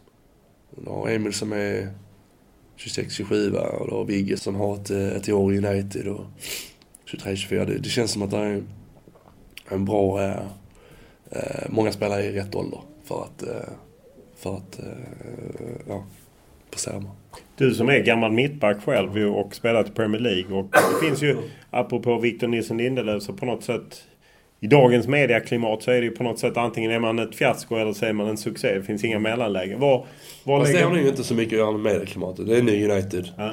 Var lägger du Victor Nilsson Lindelöfs första säsong i Manchester United? Spelar runt 25 matcher. Jag tycker han uppenbarligen problem i början. Samtidigt så har jag sett det med väldigt många spelare som kommer från som kommer från en annan liga än det engelska ligasystemet. Så det är inte konstigt. Han har växt in i det och växt med den pressen. Det är den egenskapen du måste ha om du ska spela i ett lag som United. Att alla spelare kommer under press och blir hårt kritiserade, men det är hur du reagerar på det som är det viktiga, och där har han reagerat fantastiskt tycker jag. Fått jättemycket beröm liksom, senaste matcherna med all rätt. Så att det är någonstans det viktiga att kunna göra det. För jag tror att alla kan säga att han har de liksom, fotbollsmässiga kvaliteterna. Sen är det som försvarare att komma in i Premier League. Det är mer fysiskt och direkt än andra ligor. Och det tar lite tid och förhålla sig till och anpassa sig till. Men där är som sagt de flesta tror jag som kommer från utländska ligor. Har de problemen i början. Det hade jag också. Och då var jag ändå liksom i en klubb där inte hela världen såg hur det var ett enda steg du satte liksom. Det också fick kritik liksom den första matchen i en träningsmatch där han liksom. Som ju var direkt sänd. Det är ju på, liksom över hela världen. United, det var väl Montreal. Det blev liksom inga nyanser i det här liksom, att det är en träningsmatch. Du precis kommit in i ett lag. Du känner inte spelarna. Du är liksom, du kommer under press direkt. Och så kanske det ska vara på världens största scen. Men det är ingen lätt situation som jag sa. Nej, och det är inte han som har satt prislappen heller. Nej, det är det ju inte. Nej, det är det inte. Sen så liksom, blir du köpt för så mycket pengar så är det klart att det blir ett ytterligare tryck på dig. Och så är det ju. Men jag tycker han har svarat på det på ett jättefint sätt. Det måste jag verkligen säga.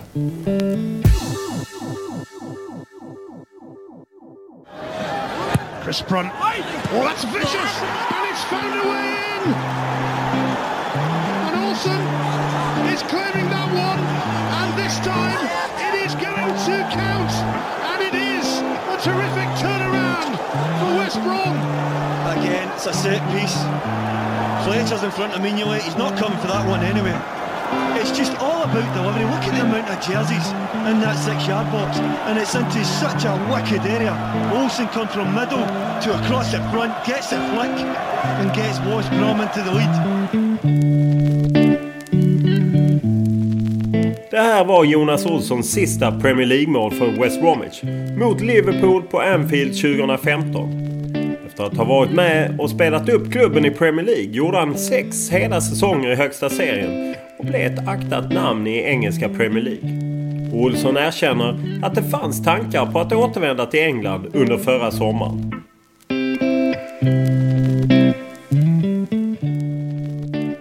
Du tillhörde i West Bromwich under lång tid och tackades av i julas. Ja.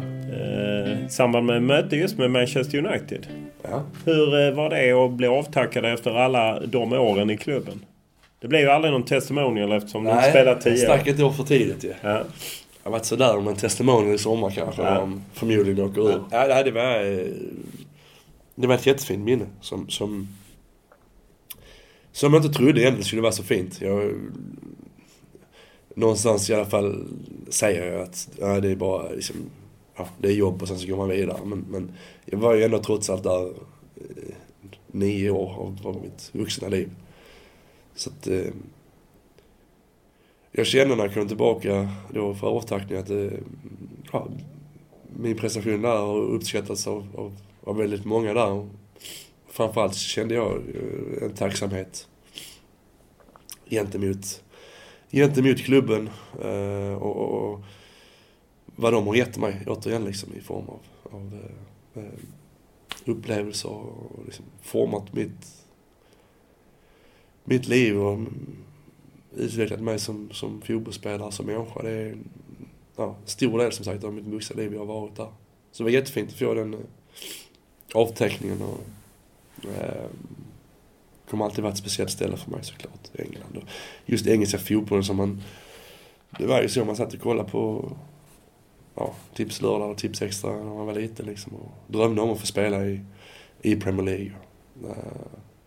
Så fick man göra det och sen så som alltid så säger folk till en att så är det till en njut liksom, och inser hur privilegierad du är och som alltid tror jag man har svårt att verkligen njuta av det och uppskatta det när man är mitt i det, men med lite distans nu så känner jag liksom vilken jäkla chans jag fick och hur jag tog den, och känner mig väldigt stolt över min karriär när jag fick den avtackningen, och stolt över att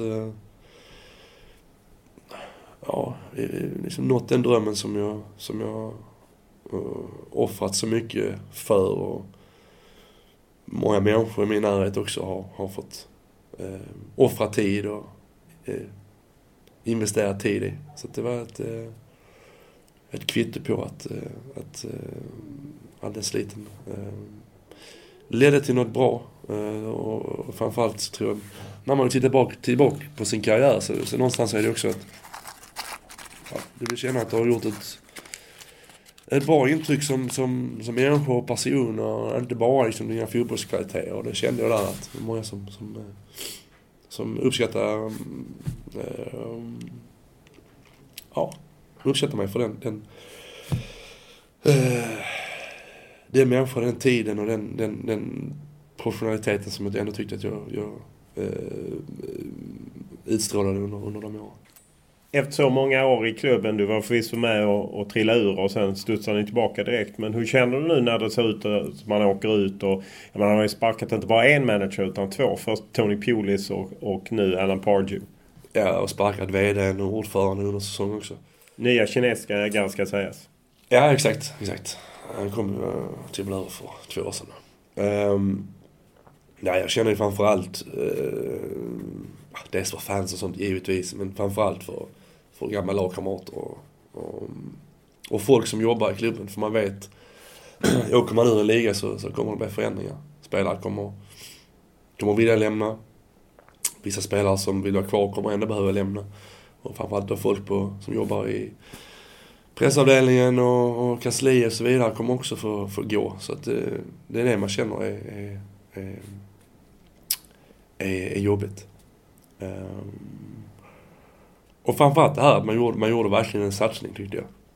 Man köpte in spelare av att den spelartruppen vi har haft i år har vi inte varit i närheten av de andra åren. Sen tycker jag att man kanske har använt dem på fel sätt, men man har ju ändå gjort satsningen, och tyvärr så kommer man få betala ett väldigt högt pris för det. Det var lättare sagt när vi... Tufft. Hur går liksom snacka på din gamla lagkamrater? Jag menar, många sitter väl på bra kontrakt, kanske får gå ner i lön. Alltså jag menar, för ni lever ju så länge du var där var det ju en väldigt privilegierad värld och stora pengar, men det blev plötsligt helt annat Championship. Ja. Nej, men jag tror kanske inte att det är svårt att hitta sympatier när någon tjänar 70 000 i månaden i år eller i veckan, och så kommer man tjäna 40 000 nästa år. Så det är inte det jag menar. Men man känner... Och då är det pund alltså? Ja, då är det pund, ja. Man känner, så det har jag svårt att känna sympati över. Men det är mer där liksom att många spelare som var där lika länge som jag, till och med längre. Chris Brunt till exempel, James Morrison, Ben Foster. Som kommer kanske avsluta sin karriär i West Bromwich, sin West Bromwich-karriär med att åka ur ligan. Det är ett tråkigt slut på ett decennium som har varit väldigt, väldigt lyckad för klubben. Är det så att man har överträffat, att man nästan varit som en humla, att man har flugit fast man inte ska kunna flyga? Att man är en sån liten klubb egentligen? Nej, det skulle jag inte säga. Om det jämför liksom med... Vi är väl där i mitten liksom med Stoke och Sunderland. Vad är det mer? Swansea. Ja, Sunderland som nu verkar trilla ner i League One. Ja, nej, jag tror inte liksom man har varit... Jag tycker vi har byggt på var går det fel då? Ja, men jag tror att jag tror att man behöll Pulis för länge, framförallt. Jag tror att han sätter en väldigt tydlig prägel på alla lag. Det vet de flesta som har följt engelsk fotboll. Väldigt, väldigt tydlig prägel. Och han fick köpa mycket spelare, spendera mycket pengar. Köpte in spelare som man inte ville direkt spela på det sättet som passar dem. Till exempel Nacer Chadli, Krychowiak från PSG, Gareth Barrett till viss mån, Solomon Rondon som fick spela ensam forward till exempel, som gjorde en falsk satsning på något sätt. Man jackade upp lönerna och köpte in namn, men man fortsatte spela en spelstil som inte alls så här rättfärdiga det spelarmaterialet man hade. Så det är väl där det gick fel, tror jag. Och sen när väl Pulis fick sparken så tror jag man var för låst i det. Och Pardew kom in. Jag känner inte honom jättebra, men det känns som att han har formerat laget ganska populistiskt efter det. Att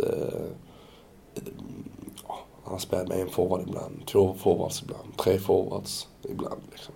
Bara för att fansen vill liksom gå från att ha ett väldigt defensivt approach till en väldigt offensiv. Och det går inte heller, tror jag, en 180 mitt i säsongen.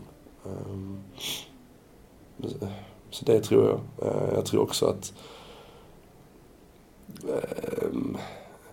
en del spelare som har kommit på lån då, jag vet inte om det är helt rätt att ha det. Sturridge har inte spelat så mycket, men har haft Krychowiak och någon till liksom. Och det är 2-3 spelare i starten som är på lån. De är inte så intresserade heller när det är där, eller det ska jag inte säga, men det är något annat. Men risken är när det börjar gå dåligt. Ja, har du kontrakt så någonstans så tror jag faktiskt att du är mer benägen och verkligen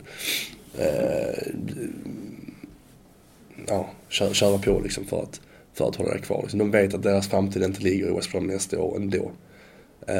Och det tror jag är en mänsklig egenskap. Det tror jag inte har så mycket att göra med just de spelarna. Utan det tror jag aldrig är riktigt bra. Sen är det är en oförlåtande liga också.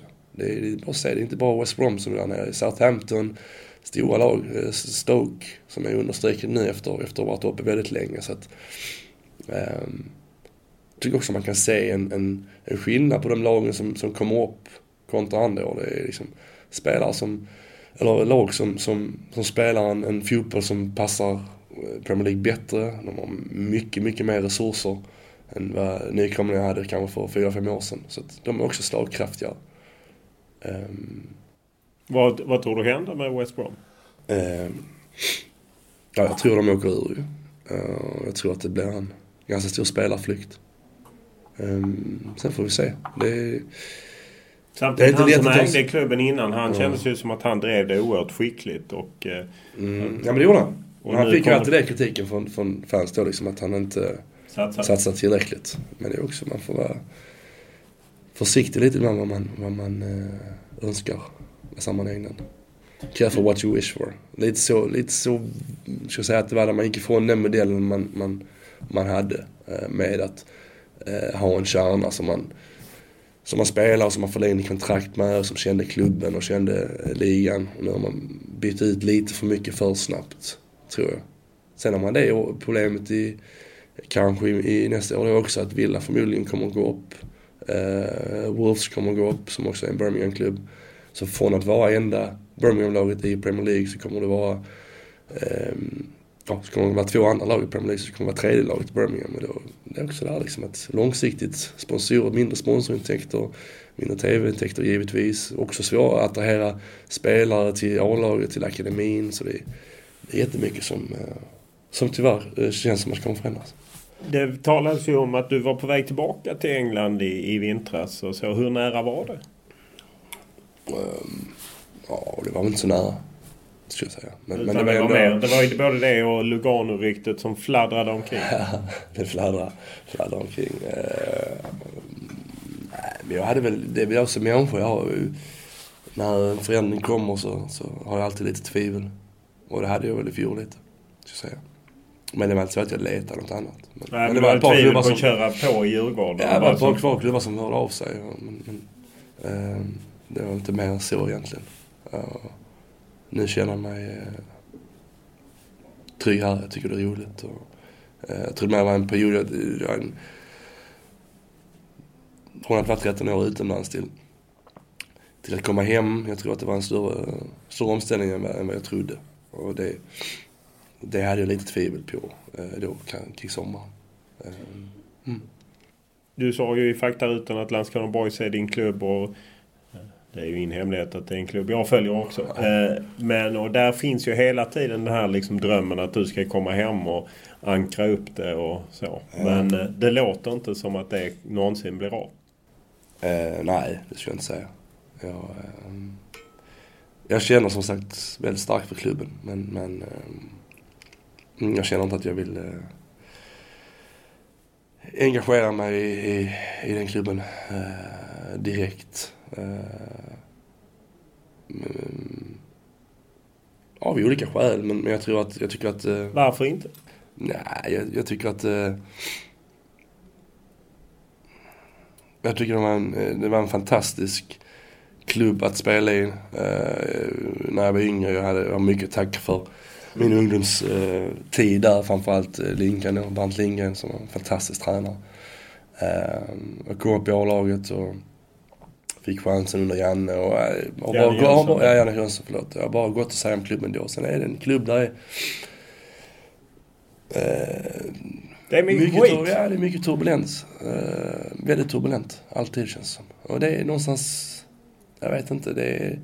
Vad tror du det beror på? Jag menar, du kommer ju från Landskrona själv och så. Jag vet inte, men jag har varit för långt ifrån egentligen för att ha en åsikt. Men jag tror att det är ofrånkomligt att man pratar mycket här om att vissa sitter på flera stolar liksom och så vidare. Och det är ju någonstans i en så pass liten stad som Landskrona är och i den storleken på klubben så är det ju ofrånkomligt att någon gång skulle ha liksom sitta på mer än en stol. Det är inte konstigt liksom. Och jag tycker att det är en dialog som ibland jag tycker inte hör hemma i idrottsvärlden. För det är någonstans ett spel och en sport som ska engagera och samla människor och förena människor. Och ibland tycker jag kanske inte den klubben det är så tvärtom. Sen så jag bara i princip jag får lite rapporter från farsan såklart, men annars har bara spelat i Landskrona och väl suttit i styrelsen. Precis. Fast för länge sedan ska sägas. Ja, precis. Så att han var inte involverad i de senaste stridigheterna. Nej, inte väl. Men vad sa jag nu? Nej, men det att det är att fotbollen borde förena, men istället är det liksom tvärtom. Ja, men lite så känns det. Och sen så sagt, den bilden har jag ju fått mer från medierna då. Men för du var ju med i det riskkapitalbolaget, det vet jag vi har pratat om att som jag skrev om och där jag var kritisk till ordförande och en del styrelseledamöter som satt på flera stolar. Hur mycket är du med och stöttar klubben någonting nu? Ekonomiskt? Nej. Men jag var ju där och det var ju liksom rent. Jag tror det var 300 000 och det var ju bara med hjärtat liksom. Jag förväntar mig inte någon avkastning på det, utan det var mer liksom att jag var med och de ville försöka ta klubben till en lite högre nivå. Och så ville jag vara med på det liksom. Och det var det mycket kritik kring det. Ja, det blev sen. Det handlar mer om transparensen. Ja, det är lika öppet där som det är på Kaknäs. Nej, kanske inte. Nej, sen kan man inte komma ifrån heller liksom att små klubbar är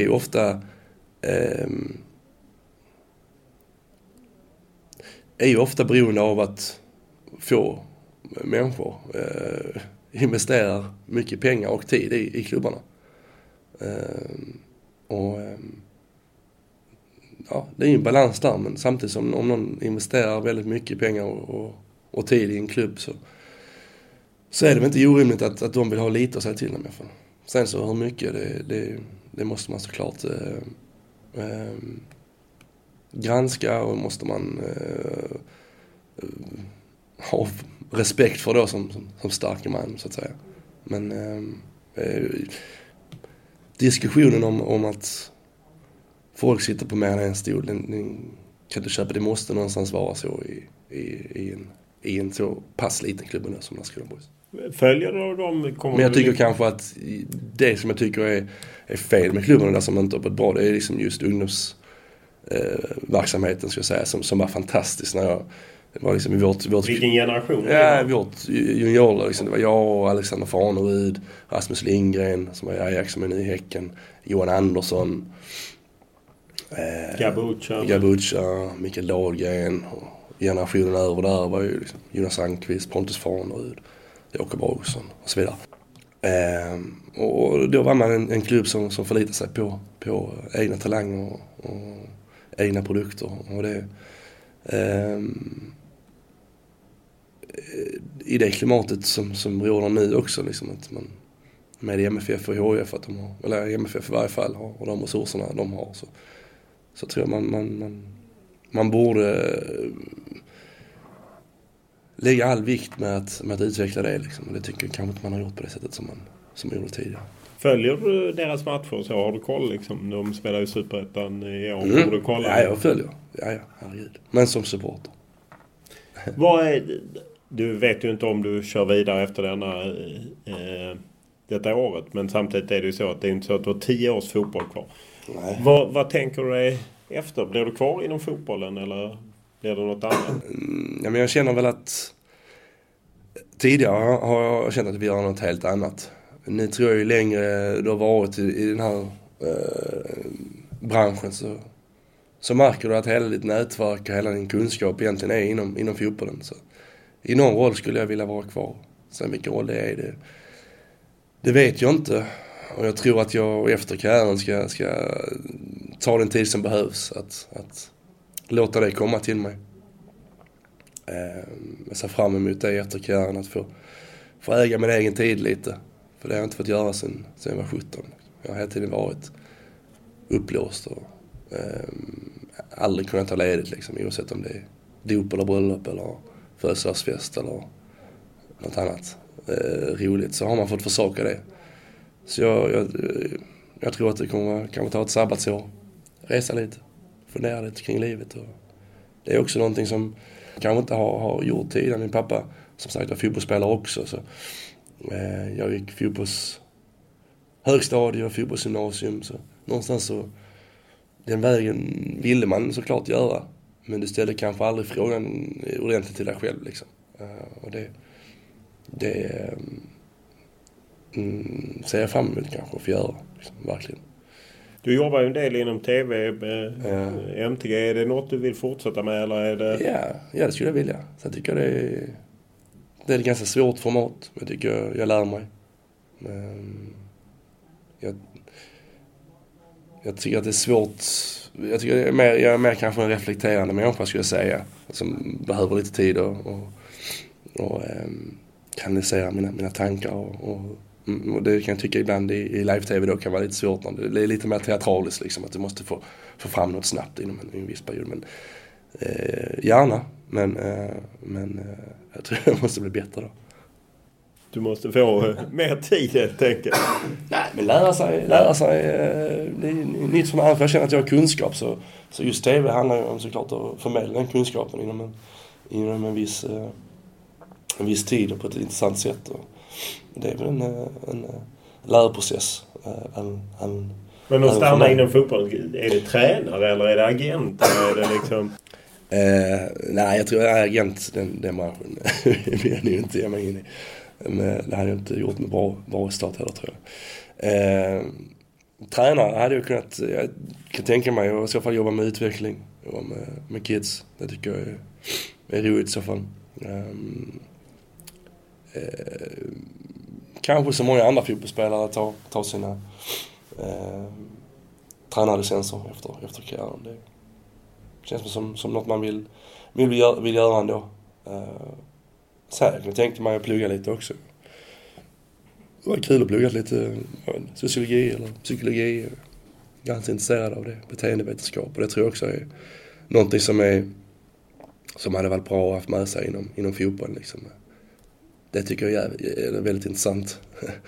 Just den här dynamiken i ett lag. Liksom, att det är fortfarande det är individer och du måste jobba med individen. Och det lärde man i Holland, tyckte jag att man var väldigt, väldigt bra på det. Jag hade ett annat tänk kanske man har i Sverige och England. I Holland är det mer att du liksom jobbar med individen för att göra laget bättre. I Sverige och England så är det någonstans att du börjar i andra änden. Att du jobbar med laget och så. Då är förhoppningsvis individen bättre. Men det är väldigt intressant. Och jag tycker att många lag, om man har träning och så vidare. Och jag tycker att de flesta lag fysiskt så jobbar nästan alla lag på samma sätt. Men just den mentala biten som man känner själv så länge man har spelat, att den är minst lika viktig. Och jag vet inte riktigt hur man jobbar med den i fotbollsvärlden. Och jag tycker att det är ganska mycket att göra. Sen i vilken form och på vilket sätt det vet jag inte. Musiken fortsätter bli en hobby. Trots sin vänskap med Eric Clapton. Ja, den är fortfarande en hobby såklart. Och jag har kontakt med honom såklart. Han är ju West Brom-fan, så vi brukar mässa lite efter matchen. Tråkiga mäss då i höst och vår såklart. Men musiken är min passion, ska jag säga. Jag är väldigt musikintresserad. Det är fint med Stockholm. Många fina konserter och många finaste cirkus och Södra Teatern och Nalen och varit en hel del sen kom tillbaka. Så det är roligt. Och det är en bra ventil att ha mot fotbollen, tycker jag. Och så spelar jag lite gitarr också. Och det är också lite terapi nästan. När man kopplar bort fotbollen och bara fokuserar på det. Så det är roligt. Men jag ser nog inte någon karriärsval i den delen. Utan det får bli en passion och en hobby. Stort tack för att du ställde upp trots hostan. Vi får försöka klippa bort de värsta hostattackerna. Ja, vi ska göra vårt bästa. Alltid trevligt. Stort tack. Ja. Podden är som vanligt producerad av Olle Junell Lindberg och klippt av Daniel Eriksson. Och som vanligt är vi tacksamma för alla eventuella inspel ni har. Enklast är via mail till mig, olof.lund@tv4.se, eller Twitter och Instagram. Och då är det Olof Lund i ett ord. Och det är ju Lund med H på slutet. Och det här var den sista rena ljudpodden. Nu blir det lite filmade poddar framöver. Första gästen blir Svenska Fotbollförbundets generalsekreterare Håkan Sjöstrand. Och det rullar alltså igång om en vecka. Stort tack för den här veckan.